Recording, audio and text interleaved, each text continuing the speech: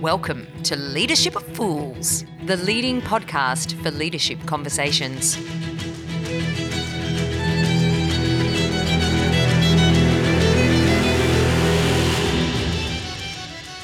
Welcome to the Leadership of Fools. This is the podcast that tries to shine a light on those conversations that don't always get the space they deserve.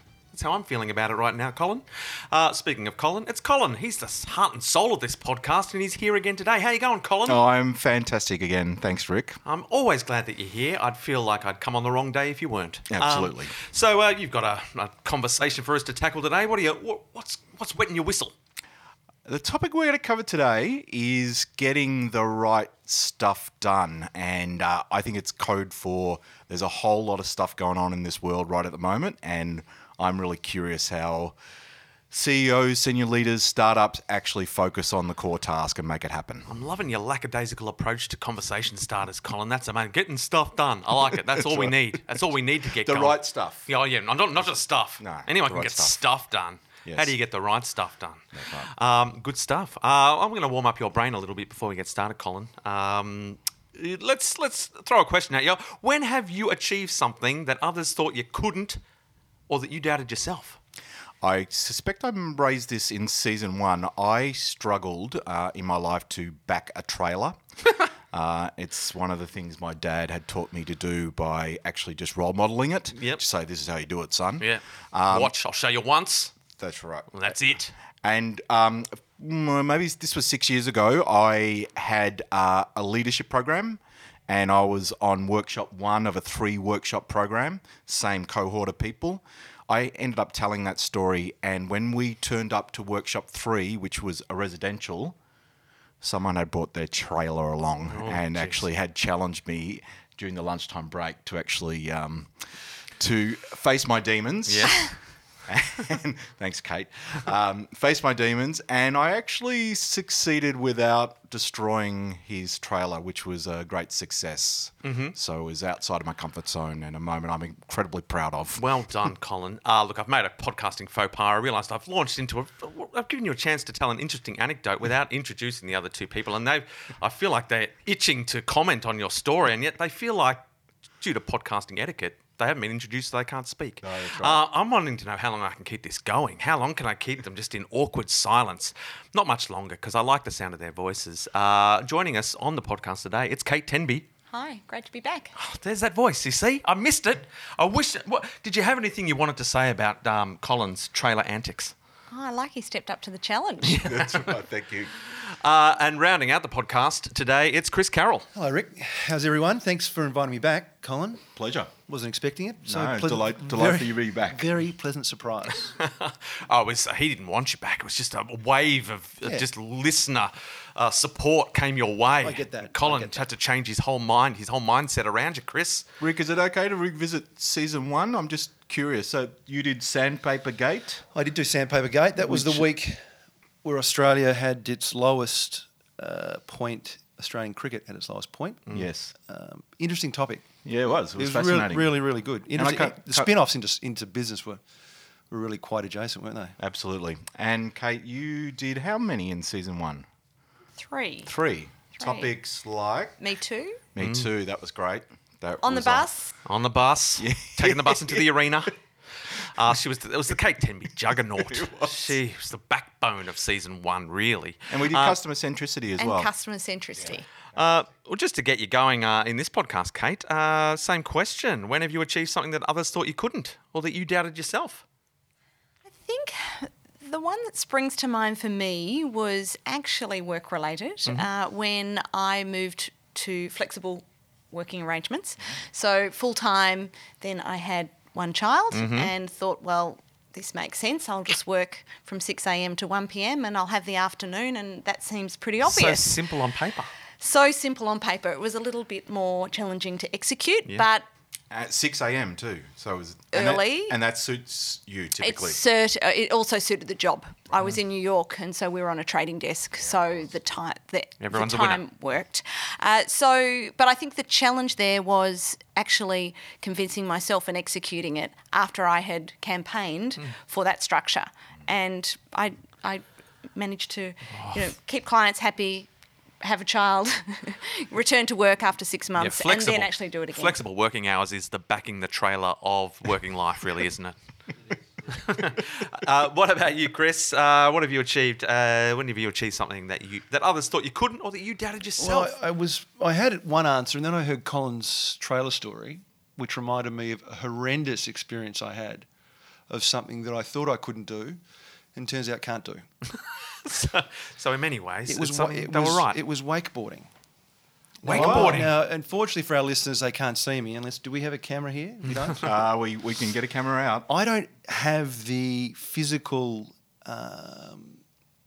stature that I think is optimal for wakeboarding. You're thinking the low centre of gravity might be optimal for wakeboarding? I'm thinking low centre of gravity. I'm thinking that if you're on a wakeboard, the wakeboard will still float. Yeah, And sure. it's probably the other element. So you've got more of the basketballer's physique, literally. And the worst part, it was a gift that someone gave me. It was a voucher. And that person who gave me the gift sat in this speedboat as they watched me get yanked, have basically my arms pulled out of my sockets. Yeah. What felt like 23 consecutive times. Had you done this person wrong? You know what? On reflection, I suspect I must have. Was this some sort of retribution disguised horrendous. as a gift? So it probably doesn't answer the question, but I like it. It's a I good thought story. I It's was a good going image. to. I thought I was going to be bad at it. Yeah. It was worse than that. Who at the table right now might have that body stature to succeed At wakeboarding? at wakeboarding? Oh, I think Kate would have to be in the final. wouldn't Kate's she? the only one with the Light physical and short. strength. Yeah. So no. Sorry, the upper body Yeah, strength. you got the strength. If I had to nominate one of us to go wakeboarding, it would definitely be Kate. A bit like I'll Kate. put I it on my Succeed- Christmas to list. succeed at wakeboarding. Well, I had a couple of work things that I probably think that I didn't have the self-confidence to do things that played out well. Whether others doubted me or not, I don't think you ever really know. But no, it was wakeboarding that still sticks in my mind. Still keeps you awake at night. Absolutely. Awake. In fact, my palms right now. That's what Sweaty, just thinking about it. All right, Colin, it's over to you. Throw us into the deep end of this conversational pool. Getting the right stuff done in an environment. So please add to this mix. In an environment of regulation, if anything, heavier regulation potentially. In an environment of movements, so where people are looking at not just business but at societal change.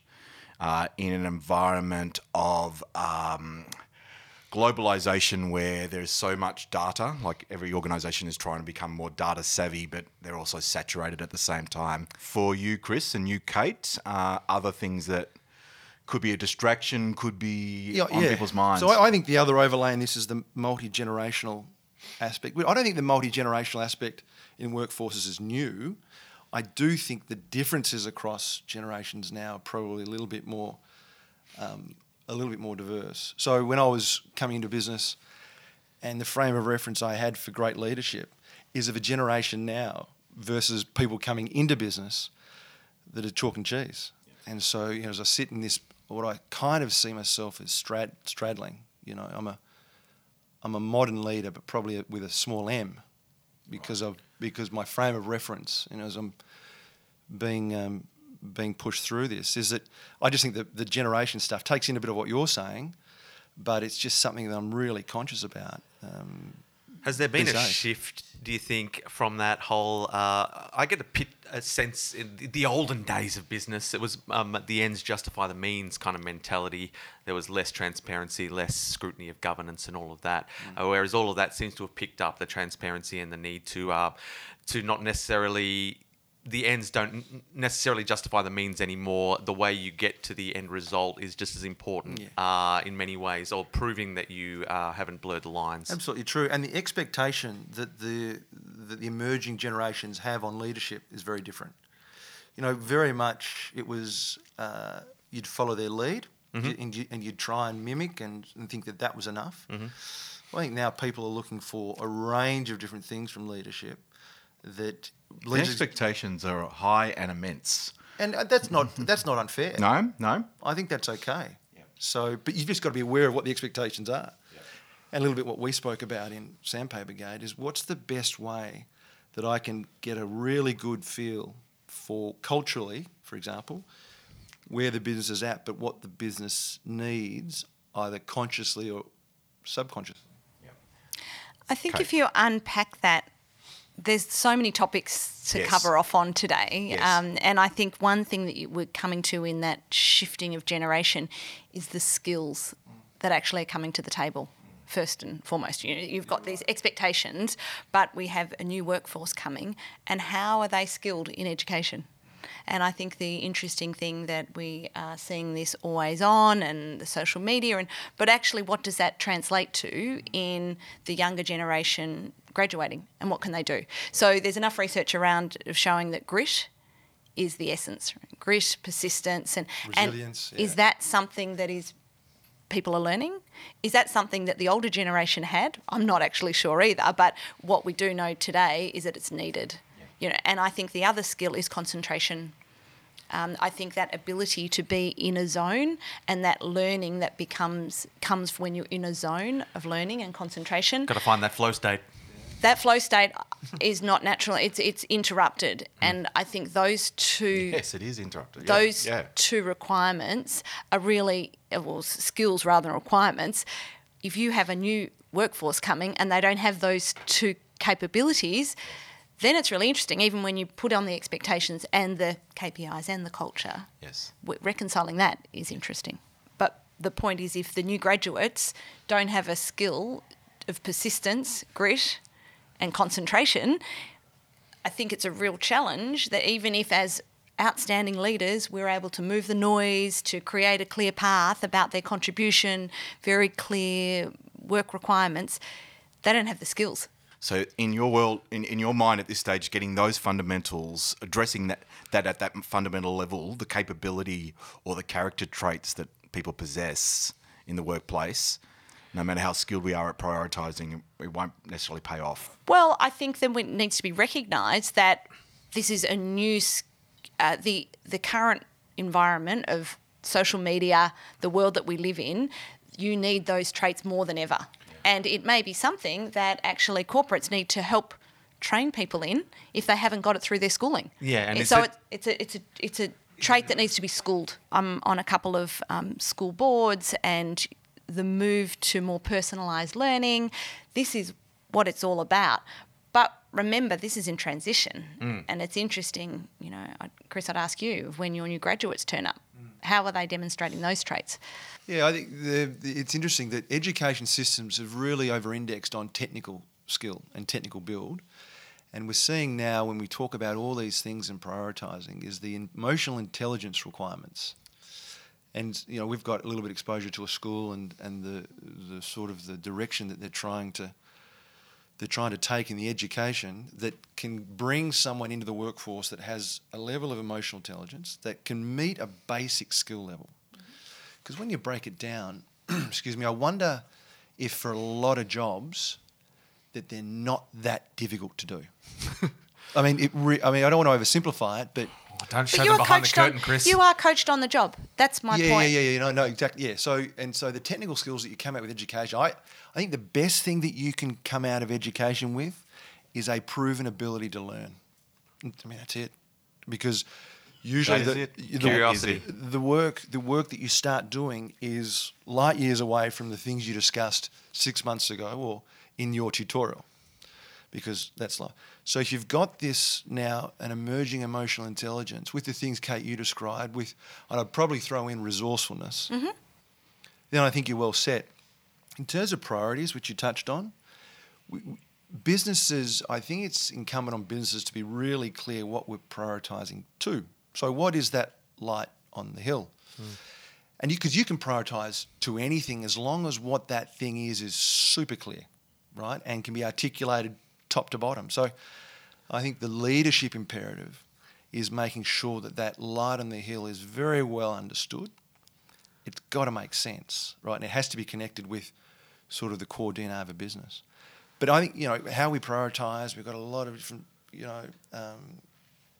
pulls on our time, and we've got to snap back to something. And so I think the leadership agenda is making sure that the business always has that one thing that they can snap back to, because that helps remove noise. Because I think without that, you can be super easily distracted. and this is what social media and all these things, I think the people coming through now, they're just, I used to think about a couple of things, and again, oversimplifying growing up, but I see kids today, they just have a ton of stuff, a ton of stimulus, and this is all great. This is wonderful because I look forward to what it's going to produce in commerce in my world. But you've got to be able to, so why are we doing this?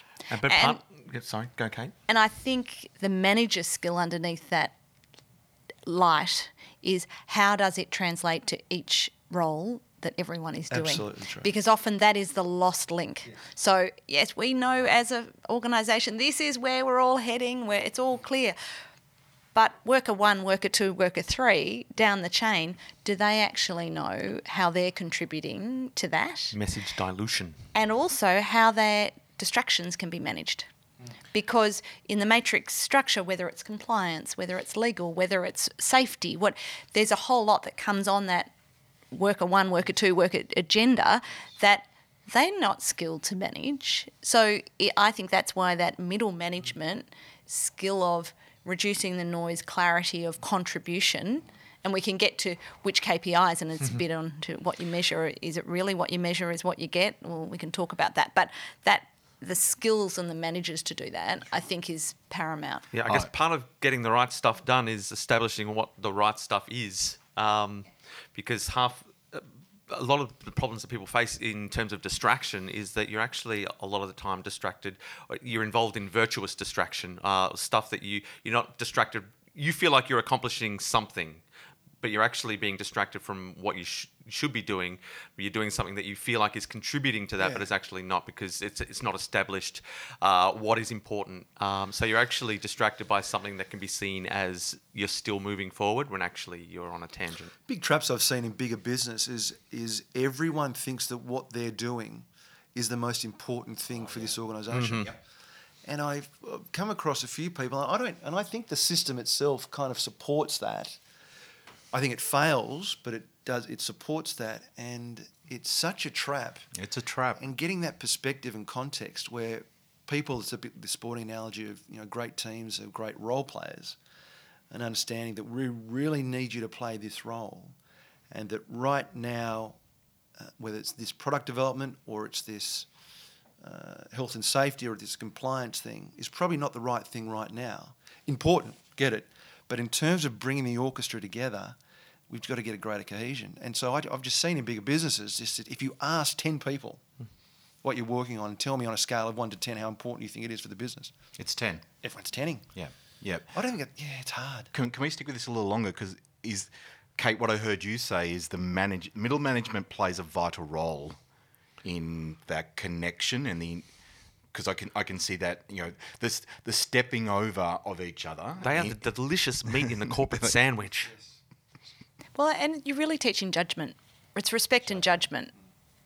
So you've got the light, everyone's got a job to do, they think they know the connectivity, then the orchestra starts, the games begin, and real life starts because it's frenetic, distractions. So you need that middle person who is very close in coaching and helping those that are doing judge. So if the light is being shined down from the top, then the middle management is like the prism that light filters through down to the lower levels. Rick, you're on fire today. And so so it's how that prism is. It's how they are set up. That's like to how that diffraction. message. You described diffraction. That's exactly right. And so that message can come through magnified. If that middle management is set up right, it can come through magnified, or it can come through completely skewed and abstracted if that middle management prism is not calibrated correctly. Guys, I'm going to write a book. You can write a book. Yeah. A lot of static noise goes through that prism as well. A lot of static noise. So making sure that middle layer of management again is aligned is again where you sometimes see a bit of drift. I have got excited about where we've got to on this topic right now. I know it's not the answer to everything. No, we've solved it. That's right. But it is my questions of things like being a role player, rewarding, again, apologies for another sporting metaphor, but rewarding the assist rather than the actual goal. Like, the moment where I actually make you look good, I set you up for success. And essentially, I think we're talking about a lot of humility an ability to not be the centre of attention. And I'm wondering how much that plays out in organisations. Yeah, you got to be careful because leaderships often sense the tone, and they'll celebrate in business the pretty obvious and dumb KPIs. Like a dumb KPI is revenue. Yeah. Example, in a lot of business, what's our revenue doing? Which is, it's so flawed in a narrative in a business. I understand the broader commercial context that you need revenue and you need minimal costs and you need all those good healthy things. But if all you talk about is these big outcomes, all you'll ever talk about as a coach of a football team, for example, is that player kicking the 6 goals. And what does that leave 17 other players feeling like? And so leaders have got to understand what are the sort of the upstream pieces of gold that happen in business that we just need to broadcast and celebrate and connect dots for people who probably don't spend a whole lot of time thinking about what, I don't know, the finance and billing department do. I think I kind of know what they do, but They do finance and billing. That's what I reckon. Yeah, I don't know that they actually, how do they contribute, right? So I think that's important that you actually just call those things out. Okay, And I it's see you nodding. recognising the process. Revenue, assets raised, they're outcomes in my view. And you never, it's like studying, and it's the same analogy on the learning. It's actually the marks are an outcome. What is it that we want people to feel good about every day in what they've contributed in the process? And it's creating the guidance in that. I also think that comes back to the persistence too, because these are building businesses and running, they're long dated games. And so if all we're measuring is a 6-monthly or a 10-year revenue line, we've just said that a lot of this new generation are needing a zap faster. Instantaneous. Feedback. So how do we do this instantaneous feedback that's going to match with these longer term goals? We can do it by celebrating inputs. Yes. Rather than outcomes. Yes. Because at this table we get the sense of it's a long game, the outcome game. Yeah, it is a long game, and I think we've touched a little about this before, is just sort of the cycle of business. Yes. The cycle of business feels to me is getting shorter, about expectations and forecasts. And I'm just watching Elon Musk 2 days ago talk about privatising his business, and just the short sellers lost $1.1 billion in a tweet. So that's a pretty short cycle. In a tweet. I don't think he used the whole 140 characters either. He didn't in 70. What do you say? I think about making Tesla private, more details to come, or something like that, and the short sellers got whacked. But, how do you balance long-term and short-term objectives? And, how much do people think about long-term? And again, this generational stuff, I'm not sure they think that much about it. They don't think about 10-year careers at businesses. If they get 12 months, great. And then we'll pop my head back up and see what's out there and hop along. So a business in itself has a long-term, a going concern, we've got to do this. But a lot of the participants probably don't sign up to the same sort of duration of bigger, longer-term KPIs. This is fascinating. We all know that real value is created with some persistence. I'm not sure how you can affect your customer in 12 months. A little bit. But you're really not going to move a franchise in 12 months. And the value to have people who are at it longer than 12 months is just paramount. The switching cost of employees, etc. So it's easy to say, we'll just have this workforce that'll come in and out and in and out. But that will lose the essence of, actually they worked out what accounts was doing. And they actually made some relationships in that. And the connectivity and the relationship piece of building a workforce is lost if you've got this. Yeah, you need a core culture. Because you lose so much knowledge through the cracks when you're churning and burning through staff that you don't even realise. You know what I mean? True. And so there is also the benefits of getting fresh energy in, but it's finding that balance. The whole thing with business is balance. That's what every conversation I have on this podcast, I feel like it's all about balance. I'm going to change the name of this podcast to The Leadership of Balance. Okay, what's your experience with high performers, so top talent, and their levels of patience? There's a high level of urgency. to achieve the next thing. And Holly Ramson, who many of you will know around the table, had a great analogy actually of how it's all back to video games and the next level. And I hadn't thought of that analogy. The idea that, on Fortnite, I've killed 3 people, I'm up to the next level, I'm on the next level. So I thought it was quite a good analogy, I think it comes back to managing expectations again and conversations to explain it with a little bit more complexity.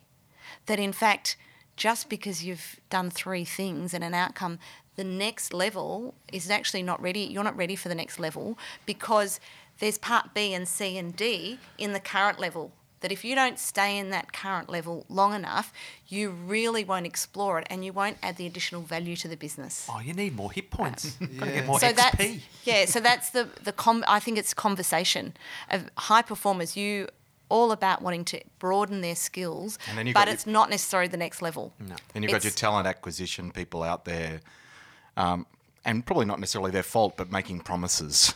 Come and join us. This is what we promise you. And the moment they join, you either disappoint them and they're going to leave anyway, or they're going to do something else. Yeah, it's tough. It's tough for businesses. Certainly in some sectors where there's a war on talent. Yep. The talent. It's a buyer's market, and so the talent can really put pressure on businesses to say, listen, I don't think I'm getting what I need here, and I might just skip across. And so the businesses, and I'm kind of in this space a little bit now, is we're just over-indexing our EVP, our employee value proposition, as hard as we can. Only because I think that is the only chance we have to create a real difference between ourselves and other like businesses. So how do I give someone the sense of growth or rapid growth, or I'm climbing that ladder, whilst also trying to maintain that they do more than one lap of the block? Because the value for the business, certainly, as you lead a business, is I get real value from people who just know things to be true. And you don't know things to be true after one lap of the block. Yeah. And I like your one lap of the block. That's what You've done it's a lap sort of the block. And part people B, think, C, people think, and I'm D. ready. I've Yeah. done a lap of the block, so where's the next level? Well, Yeah. the value comes from your second lap. Persistence. Yeah. Yeah, you've And- got to, with the video game analogy, you've got to recognise the difference between achievement unlocked and levelling up. A lot of people confuse the two. help me. I like that. it. Like, just because you've unlocked 3 achievements doesn't mean you've leveled up. Often you can go around a level on a video game and unlock achievements quickly, but you're not going to level up until you've done the hard grind and got all the experience points that you need from that level to level up. But people confuse the two. The other piece that I think in this is moving the conversation around what the organisation can do for the person, the high achiever, to what does the high achiever want to achieve? And then you put it in their first person. And if they start articulating, these are the skills that I would like to develop, or this is my path, you then are changing the conversation around what the laps mean. Instead of talking about laps, you then say, okay, I would like to extend my communication skills or my exposure to... So you're really designing roles as you go to ensure they're engaged. Which maybe also means we need to absolutely go out of our way to reward the learning process and celebrating that even more. So, and here's the leverage points, things not only like video games, that analogy, but that analogy of agile learning loops. And, we actually saying we want you to try, we can accept you failing as long as you leverage the learning that comes from that. I just wonder whether that's one thing I think we could put in the spotlight. And the other thing we perhaps need to put in the spotlight is to have a much more authentic and real conversation about the expectations. So maybe your EVP, I'm looking at you, Chris, right now, could stand out from the crowd because of not the unrealistic promises you could make, but the authentic, real commitment you could make. Yeah, completely agree. It needs to be real and very tangible. And so a lot of people need to, I need to see it. I need to understand that. So, you just need to work really hard with that top talent to, yes, agree, we've got to have a broad conversation. And leadership is, we've been around the block. And I remember I was very impatient, super impatient. No. No. Yeah, as it turns out. So, and then it's only now I understand there is just some things you just got to go through. Like wakeboarding. But that's like, wait, yeah, You just got to go through that it. one. But that's a hard message to hear. It's a very rational and thoughtful message to deliver from someone who's got the experience. But that whole thing of what would you tell your younger self? I just say it's like, just slow down. It'll be okay, but just slow down. But there was just this, and I think that energy and that ambition and that impatience, I think, if channeled always appropriately, was a very good sort of fuel for I still my career. give me that group of people. Give me the ambitious group of people right. every single time to lead. But that's the challenge for the leader to. You'd rather channel Harness. enthusiasm than try to is there a pulse? get cut through ennui. It's a And lot easier. ambivalence. A lot easier to work with someone who has a lot of drive. It's that. Yeah, it's a bit like you think about your talent pool, and you've got your top right hand boxes, and you think, well, what can we do for them? And then you've got the bottom left, and that's a very different discussion. But it's again that you can be really clear about that group. It's the big middle bit. The 80%. Who turn up. Drive the organisation. Are they doing enough? Is there much discretionary effort? Probably not. That's the group for me that I circle a lot, thinking about what sends them in one of the two camps. Because And what's your view? I'd love to move in one of the two camps. What's your view? On What does unlock that value? it's case by case, unfortunately, which goes out to personal motivations. That's And why in the I end, know- you just- Relationships and a manager. That's the power of managers to unlock. That's what they're paid for. That's what good managers are, to unlock some of that 80%. And that's where people don't leave businesses; they leave their leaders. Yeah, and the push for strong culture is where you start to get, an increase from that 80%. If they feel like they're part of a strong culture, then naturally you're going to get an extra. You're always just trying to nudge those extra percents out of that 80%. right. Just that extra bit of enthusiasm and engagement, and that's where that push for a strong culture comes in, because that's where you can really affect that 80% to give more. People love a checklist. If we had to make a checklist for 3 levels, one level is how should you educate yourself? Like, the younger self, the person finishing VCE today that has choices about what they next do before they enter a workforce in a serious way. I think we can all agree that playing video games is the key. It probably from is what the we've key. discussed here today, you just got to play more and more video games and understand how they work. Come on, kids. Shout out to my 16-year-old son. You're on the right track. And if you didn't hear, that was a deep breath from me. So let's stay there. I've got 3 questions Yes. to ask. Got 3 layers. So the first one is, what would we invite them to at least consider? Work on your resilience, Grit, persistence, resilience. Secondly, work on finding your zone. Learning what it is like and what it feels like to be learning in the zone. So concentration. Removing distractions. Right, the experiencing of genuine flow. Yep. And you used the word resourcefulness I like as well. resourcefulness and adaptability. Right. I think it's in the way work is going.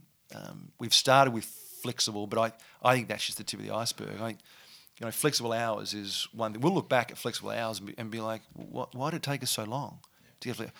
Because there'll be flexible working at home, and you roll it forward. So I think that sort of adaptability and resourcefulness, because I think those folks who can bring what aren't natural clusters of things together will create wonderful things. Yep. Got to be But business that's- MacGyvers. Yeah, that's exactly right. Yeah, MacGyvers.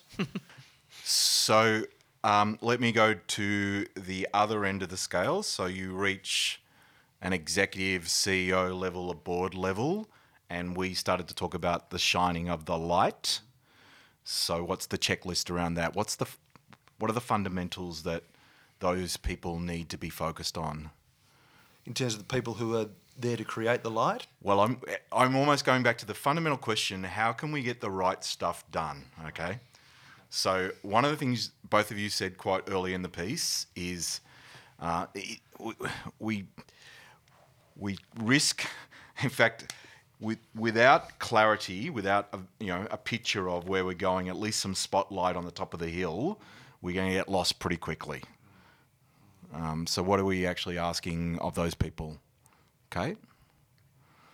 I think it's twofold. One is create the direction, and it's not singular revenue-wise, Yes. assets raised. What are the 3 or 4 metrics that we're all shooting for? I like that. And the reason I like that is it's not the obvious things, and it's not the obvious things that were 20 years ago. It's the lead indicators. Yeah. It's the hidden gems, hidden gold. Yeah. And that will be supported by your mission, Yes. but your values are paramount. Right. And values aren't, to use the cliche, they're not the thing that sits on the wall. What are the norms? What are the cultural norms that are acceptable and not acceptable within an organisation? And that needs to start at the board level and the CEO level. And then how are they lived values and lived norms within the organisation? We'll get to that. But they're the two. I think the businesses need to do a better job of calling out groups or individuals that aren't aligned to the values or the Right. norms of a business Yep. that are collaborative. That a lot of businesses have been willing to accept deviation because it's a hard conversation. And the other thing that leaders need to be able to do is walk towards the tension and say to someone, these things aren't acceptable. So I guarantee there are listeners to this who are living with a situation, a team member or a colleague, and they've just been circling an issue. Absolutely. It's the human condition. It's no one's fault because we don't like uncomfortable conversations. But if one person from this podcast can just have that uncomfortable conversation, obviously earlier than later, then I just think it just changes that trajectory of either the way they think about their work or their team thinks about the work or how those two teams might now start to collaborate. I just guarantee everyone's putting off a tough conversation at some point. The third level, which I anticipate could be the trickiest to come up with a checklist for, is that middle management, middle leadership group. And I'm empathetic with that group in particular because they are often sandwiched in between. But that's the part of the sandwich, mate. That's That middle part of the sandwich is where the sandwich is at. Without that, it's just 2 bits of bread. It's But even the saying middle management Yes. is a derogatory. Yep. it is. Yeah. It is. And to Kate's point, I feel They a lot play of a it right vital now. role. Just So incredible. let's not undermine that role. I wonder whether we are articulating as clearly as we need to what that role actually is and what that role needs to be. So yeah, that okay. role is like any role in an organisation. You are a doer and you are also a leader. Yes. And as a leader, you need to be coached. So I actually think it comes back to the CEO, the level above, whether it's CEO or how many reports, they need to be coaching that, whether middle management, I totally agree with you, it's not the right term, but what we're saying, those implementers of the vision and the strategy. So if they're not being coached, how are they going to then coach effectively worker 3, 4, 5? Right? So to me, it comes down to, I do have sympathy for that middle management, but the buck actually stops with the CEO and the board to make sure that there's enough coaching in for that middle management so they're equipped with the clarity but also the skills to then coach the next level down. They sometimes fall in a bit of a crack because, you know, in business terms, there's love affairs with CEOs, and you read the Fin each day, and it's all about these leaders and what they've done.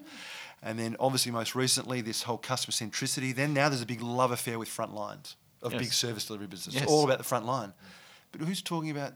Because a message from a leader to a front line will either get enhanced, accelerated, or it'll get diffracted and sprayed around. Diluted. At that level. Yes. And we don't... I think I'm guilty of this. I talk about the layer in our business being incredibly important, but I'm just reflecting now, I don't think that I've articulated well enough why. And Yes. that it links to the topic of getting the right stuff done because they're in the detail with the people who, at the other level, that is getting the stuff. So if you don't have that, the ability there to coach on judgment, because that's what it's all about, right? You're just judging what's more important than the other thing. If they don't have the skills, then that's why it's all lost. Exactly the part of the business where you get the greatest clash of priorities.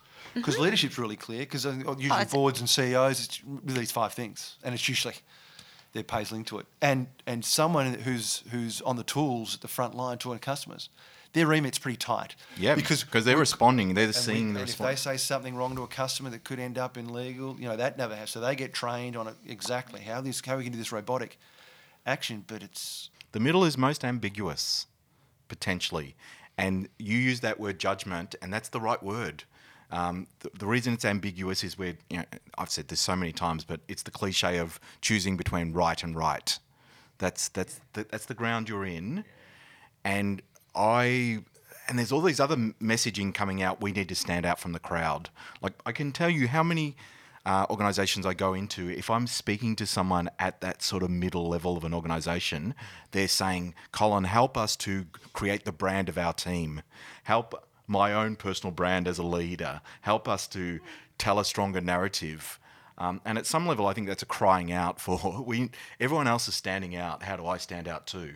Celebrating a role player just doesn't play out. Doesn't come into mind. And therefore it comes back to the leader. Yep. His team or her team as CEO is that group. Yes. And how do you manage those personalities, those norms? What is rewarded and what is celebrated? What is tolerated? What isn't? I was I was in a facilitating a workshop yesterday, and I was struck by one comment from quite a senior person in that room who said, "I think we've all lost sight of who we actually work for." She said, "When I go around our organisation, everyone says I'm the best at this. I'm the best at this. I've chosen this industry. I've chosen this career." And they've chosen their functional careers. And they've lost sight of who's actually allowing them to do that. Who's actually... so there's some fascinating things that are playing out. That comes to the shared mindset. Right. So really what buy-in... And whose role's that? What buy-in do I have on a shared mindset if I'm remunerated and I'm rewarded for my division, whether it's compliance, whether it's legal, whether it's production, whatever it is... Yeah. I don't have a shared mindset, and that's why likes of equity ownership, different shared KPIs or remuneration, the essence of you're trying to help that. If you can have a success in isolation that's not linked into the bigger picture, then you're never going to buy into the bigger picture because you can just sit in your silo and be happy with what you've accomplished, I guess. And this is the story of, again, a story we've shared in season 1 around the stand-up comedian versus the impro troupe. That's right. Yes, being happy with being able to forge your own little nook and be happy treading in that water, or being involved in a team and contributing to other people's success and all of that. So and buy into team success as opposed to individual accomplishments, for sure. And the thing I love about that narrative and that culture is I get celebrated when I'm invited back to join another team. So I get renowned even across the world as a brilliant team player. Not the best, funniest. I'm the best team player.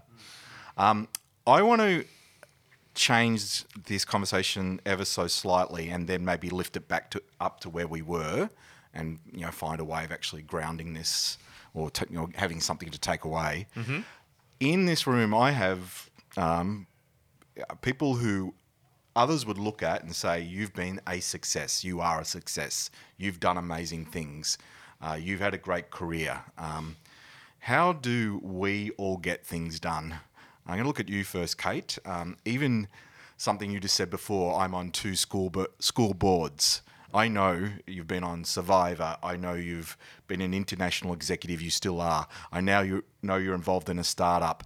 I know you mentor me, like in phone calls. So how do you... And you're a parent, and you're a wife, and you're a I'm a friend, good wife, by the way. And a good wife. And a Podcaster. podcast expert. So how do you get the right stuff done? For me, I never lack motivation. So I do have a love of learning. So I think that underpins I have a curiosity. So then what follows from that is focus. And I think in moving out of a corporate world where with Goldman's for 17 years, very clear majority of your life is that's sort of given to you. Going into an office, you're given that focus. So I found that quite straightforward.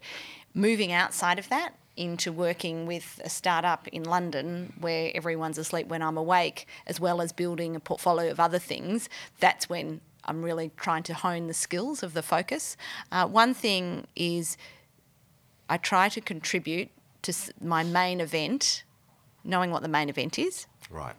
So, and the main event is the startup and that's the majority of my day. Because Yes. I think something is, you can have thinking time and all, but you've got to make sure you are contributing the majority of your time to one thing. To be very so that clear would be about problematic if you end up spending more time doing other Yeah. things. Yeah. Okay. Like a portfolio approach. that. Yeah, but But there is a main event. I know the main event. Yep. For me, I've got to know the main event and then working out how the other things fit in around the main event. Now, what you find is everything contributes to everything, and that's the interesting thing the older you get, right? Having this conversation and thinking about leadership, and Chris even said it, you were reflecting on yourself in this conversation. So you do find it all, but actually getting stuff done, it actually requires time. So the other secret is, as we all know, work takes work. Yeah. Reading takes reading time. Thinking takes thinking time. So acknowledging that you need to create blocks of time to do that. It doesn't just happen on the fly, not for me anyway. And then in that time of what is allocated, whether it's to affirmative investment management or whether it's to a podcast, being present in that time. I'm very good at that, and I think I've always been good at that, of putting in when I'm here, thinking about this is what I'm thinking about. But because I know I have an allocated amount of time to the other tasks in my diary in different times. So protective of time, I think, is the key for me. Chris, a father, I'll position as much as I know, a father, a husband, a CEO of a European-owned global business, a continued interest in things like sports, friendships, wakeboarding. Not quite as impressive as Kate. When you, I know you were I was doing reaching. my Yeah, best. you would. I mean, there's a bunch of other stuff. I'm happy to shoot my. It's all right. We haven't got to me yet, Chris. You wait That's till you hear okay. my, I feel my bio. here's a tough position because I think Kate really nailed the answer. So I'm going to fumble around it and probably just say focus. Another word that's sort of got a bad brand is discipline. And discipline is, it's so old-fashioned. Well, I'm sorry, but discipline's probably the old-fashioned version, probably the grittier version of focus. And I think discipline is very important. So all the things that Kate said, I'd endorse. I'd just amplify it, just personally, about discipline and effort, rewarding effort. We talk at home about effort with our daughter at school. It's just about your effort, and we'll worry about report cards later. It's just, do you tried as hard as you could? And we say that in careers, and when I look back at the things that I've done, it's just because usually liked it, really enjoyed it. To Kate's point about curiosity, but you just got to work hard. I'd love to be able to be a little bit more sophisticated about it and throw this incredible thing into all your listeners, and people know whether they're working hard or not. Yeah. They just know. Yeah. And people don't often like to say, I haven't, but I think when people put their head down on the pillow, they know, did I give it a real go today? Yeah. And I think what underpins all of that is, are you doing what really interests you? Yeah. Now, interest mightn't be passion. I'm not sure. We all have to sit and work in what is passionate. But is there something in what you are doing, might be at a very low level, that actually sparks your interest? Yes. Because that actually is an easy starting point. Because then you can go from that platform to put in your best effort. I think another thing is what's very powerful I've found with impressive people has been their self-awareness. Is understanding what I like to do and what I don't like to do, understanding what I'm good at and what I'm really not good at, and hopefully the things that you don't like to do and you're not good at come together, so you can just avoid those.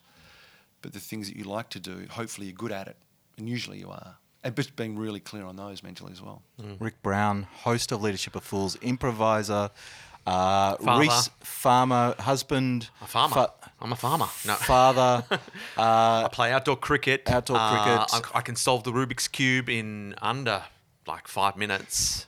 It takes, You're actually a bit of a Scrabble champion, is that? No, not but Scrabble? maybe I should focus on that. Crosswords? Yeah, I like a crossword, but I'm not that great at it. But I like them.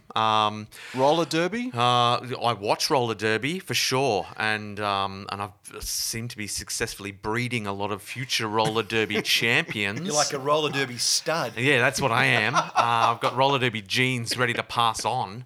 What else, Colin? I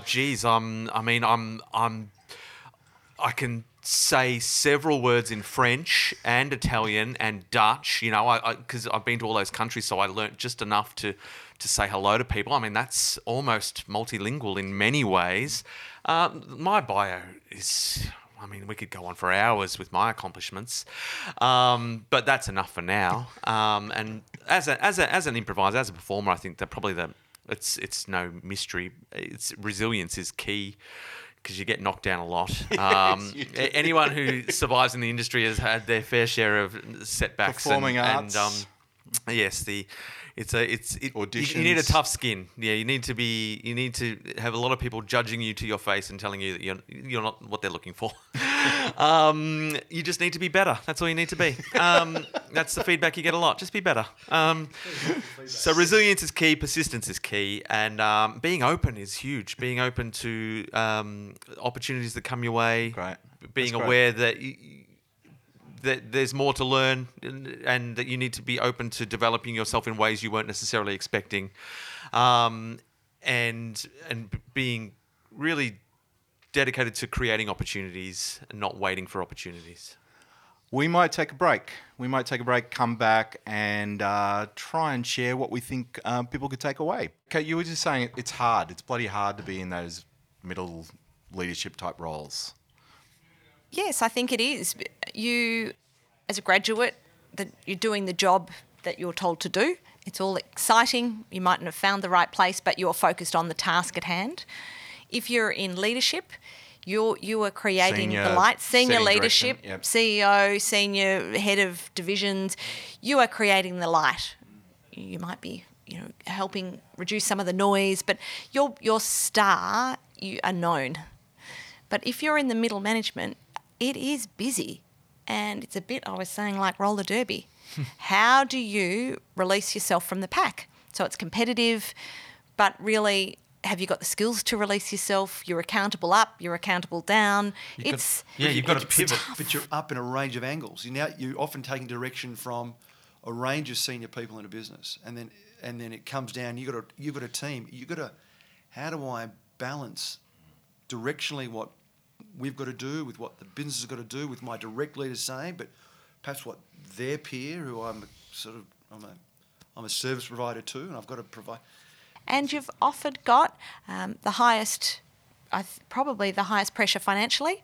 Yes. That age group often stepped into a mortgage. You've probably so sleep deprived. Life pressures. You're probably sleep deprived because you probably have some young kids. Mm-hmm. You might be going through family issues. You roller skate, your training wheels are off, and you're doing real life stuff as well at the back. Yeah, and you're having to pivot between leadership and following, and you and there's this weird stigma attached to being middle management. Like, so you're dealing with the fact that there's no, you feel like you're not held in much esteem or high regard because of and you're waiting to be stigma cut. approach. So what advice would we give to those people? Please stick at it. But you said it, Kate. You said you need coaching, and I think, can I elaborate what I think the type of coaching you need? You need coaching that allows you the time and the clarity and the space to make good judgment calls. Because you said, and we put on the radar early on, all of this topic's about judgment.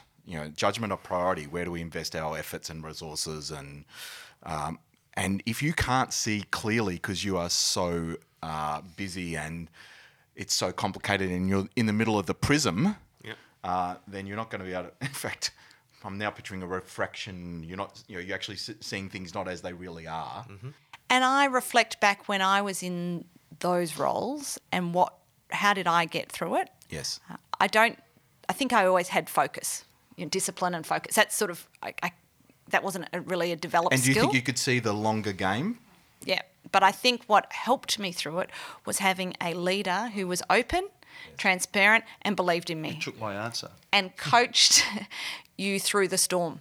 Like, okay, you have 5 priorities, but yes, you're on the right track, Kate. Or the coaching was the bit that helped me go, okay, I can see the journey and I can execute. The importance of having a great leader, I just think, at that middle tier of a business will make or break people coming through an organisation. So that's actually career advice as well. Like, actually be proactive. Don't spend too much time with someone who's not believing in you or not coaching you. Find a great leader. Find a great leader. Just it makes what doesn't go away is the clash of priorities, is the effort and the thing, but it just makes life a lot easier, and you get a lot more support. And if you respect someone, taking their message down into your people, you say it with conviction, because you have that respect, and therefore you respect the message. Whereas you don't respect the person, you got to take that message down to the troops. The troops can see it. They really can. As good an actor as you might think you are, people know when you don't actually believe the message that you're delivering. So the leaders are like the brains of the operation, but middle management's like the heart. They're pumping the message throughout the and they're keeping it functioning. I reckon they get underfed and underwatered. Yep. Got to if their heart's not in it, then what are you going to do? If the heart's not in the heart, there's nothing there. It's a vacuum. We've cracked it. We've cracked it, mate. We've cracked it. We've covered maths. We've You know, covered one thing anatomy. we didn't talk about, and We've I'm covered not asking us to refractions. open it up right now, but The Right Stuff was a wonderful movie. Yeah. Very American.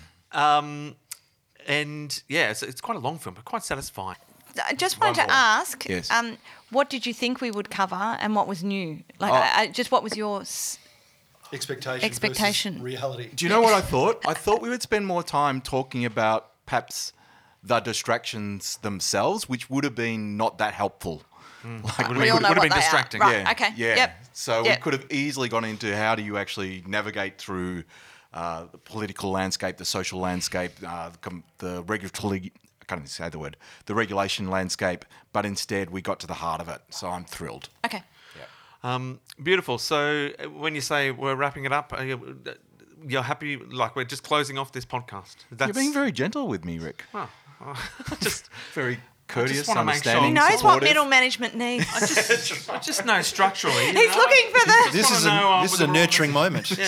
Yeah. Well, Chris Carroll, is there anything else you would like to offer? No. I think it's true. I think even as we've discussed things, some things in my mind, little reminders for me of things that that I can and should do more of. So I've personally found it rewarding to have the discussion. Beautiful. What about you, Kate?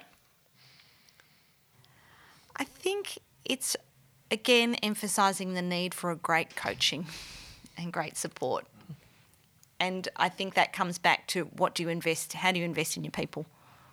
And what skills do they need? I feel like we said about the expectations that people have on leadership. I think this is one of them. I think we've kind of talked around that point that says now people coming through, you've got to expect that the leader can do all these things for me. Now that we've landed on, it's that middle tier of the business that probably needs it more than any part of the business. And when I'm speaking to so many people in doing their task at hand, the moment that they find a great coach, internal, external leader, that's the thing they tell you about, because it gives them permission to think. And how powerful is that?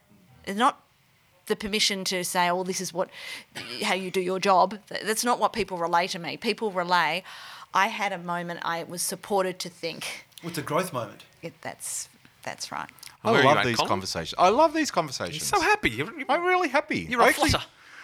in season 1, I learnt so much. And season 2's And just season following 2 the trend. It's just reinforcing. I know. Yes.